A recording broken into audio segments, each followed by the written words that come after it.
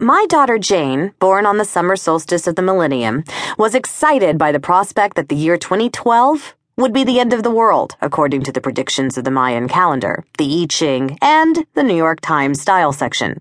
In her opinion, nothing could be more awesome than to bear witness to this cataclysmic, presumably pyrotechnic spectacle and its unimaginable blockbuster aftermath. As Jane seems to suspect, as she herself has taught me, even the end of the world won't be the end of the world. For example, about 15 years ago, I was at my OBGYN's office getting a pap smear. "You still have the IUD," she remembered, her head between my legs, no doubt staring the thing in its shiny eye. "Yep," I replied, in the laconic way of one in stirrups. "And you turn 40 this year, right?" "Yep." "Well, if you're thinking of having any more kids, you'd better get a move on." "What?" I squawked. "Are you crazy?" If it weren't physically impossible at that moment, my knees would have snapped together for emphasis. With my sons aged 10 and 8, was I going to have another baby? I don't think so. With my single life running smoothly, would I get married again? Hell no.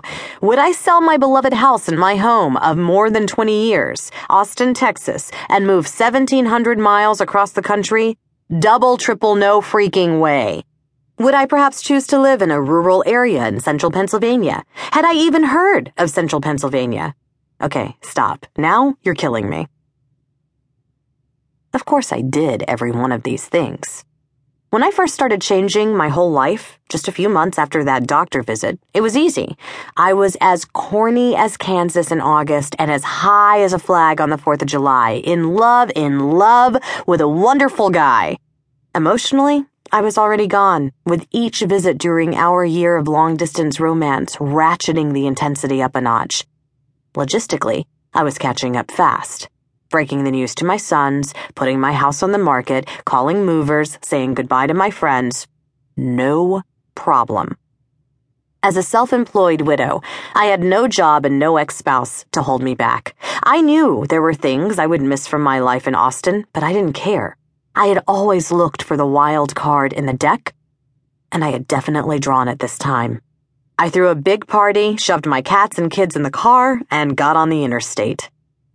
3 days later, Memorial Day weekend, 1999, I arrived at my giant new house in the middle of nowhere and burst into tears.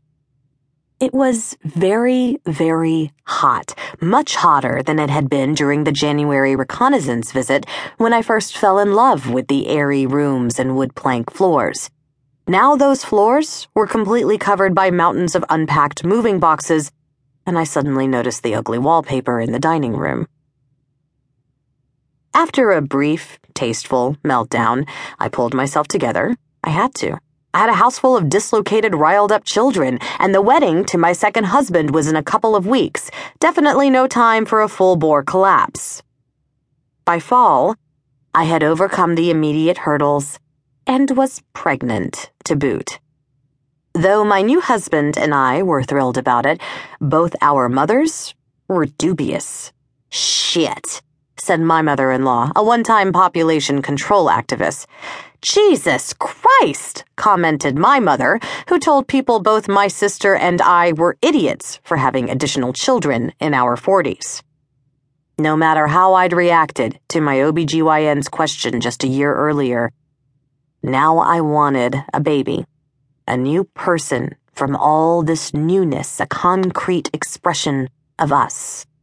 Nevertheless, I had a tough time during that pregnancy, which burgeoned over the course of my first winter and spring in Pennsylvania. With my sons back in school and my new husband busy at the college where he taught, it dawned on me what I had done. I was completely alone.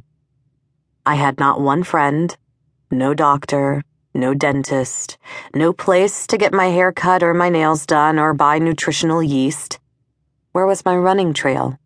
My Mexican restaurant? As the snow fell outside my window, the pain of losing everything and everyone I had left finally hit me.